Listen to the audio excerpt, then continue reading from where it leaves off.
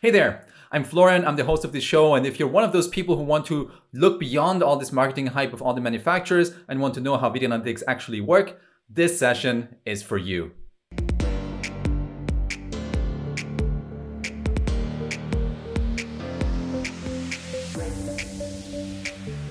All right, let's dive right in. Today we're talking about how video analytics actually work under the hood.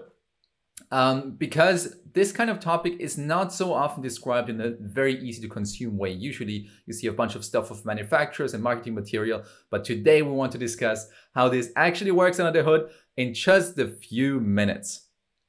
And just to be clear, I'm talking about how video analytics typically work today.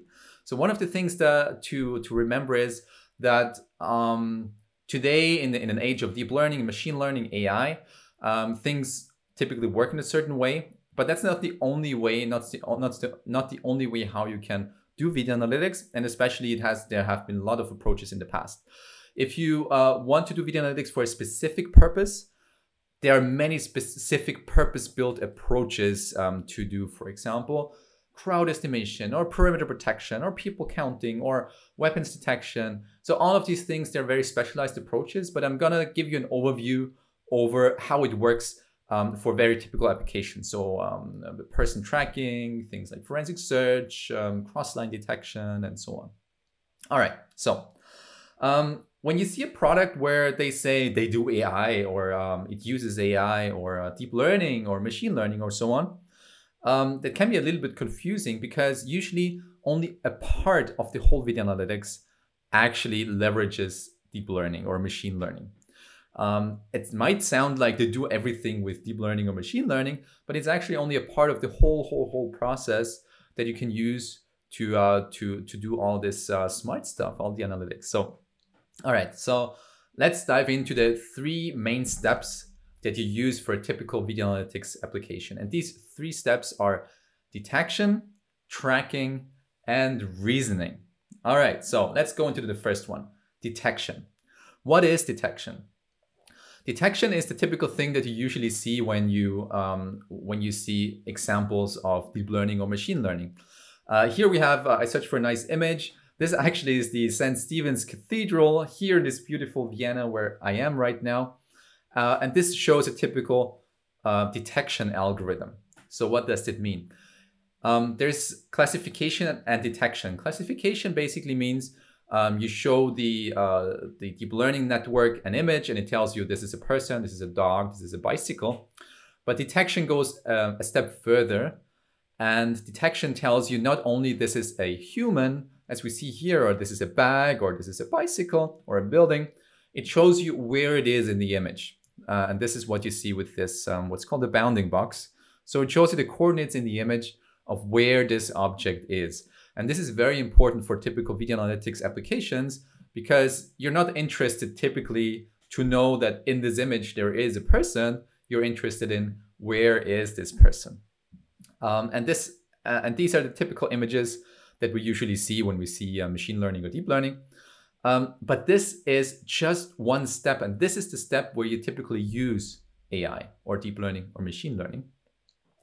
For this purpose, we're all talking about the same thing. Because this is just detecting in a single frame that there is a human in this case. But it doesn't help you a lot because your application might be people counting, for example. So you're not interested only in there being a human, but you want to know more. So you go to the second step, and the second step is tracking. And what tracking does is it takes these detections in each frame and it tries to search for the same objects on a frame by frame basis. So it tries to track this object through time. And that might be a person, that might be a vehicle, that might be something else. But the idea is, how can you connect these frames and be sure that this is the same person? Because only then you know what this person did, like where did it move or where did it go and so on. So you need this information to do almost all video analytics applications. And this is exactly what tracking does. Tracking takes this information, you see these bounding boxes as we saw before, but now we have movement through time. So we know where through time this object's moved. And these are these interesting lines here that we call trajectories. And then you know that this is the same person that moved through time. And in fact, it's not the previous step, it's not detection. That's the big research topic, or that's the big challenge in video analytics, but it's really the second step that's called tracking. And in tracking, typically no deep learning approaches are being used nowadays because it's pretty resource intensive. There are in research, there are approaches that you can train how a person moves and so on, but this is very in the early stages. Nowadays, what you do, you use deep learning to detect the objects, and then you have some other tracking algorithms that are from classical computer vision, which is being around still a lot, to connect these different frames. And these are, for example, is in the same area or is in the same position. Is there a person detected as in the previous frame? Then it's likely the same person. There are other approaches where you calculate an ID of this specific person and try to match this ID to the next frame, although that's quite recent, so it's only recently been used. And there are some others, but in any way, you have to try to understand that this is the same person from an image to image perspective.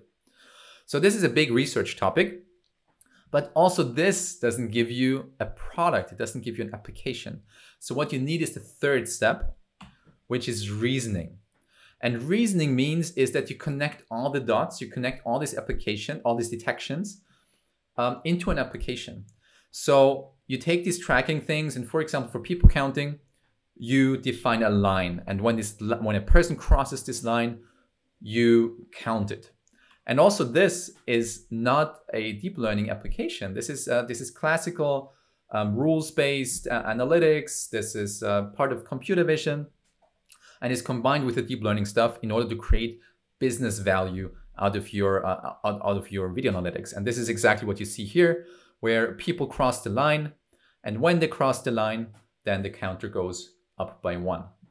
So with all of these 3 steps, with detection, tracking, and reasoning, you have a full video analytics application. And I'm not talking about any backend and so on. Of course, there's a bunch of other stuff to it. But the thing to remember here, it just doesn't give you a whole video analytics application just by being able to just detect some stuff in an image by using some open source library.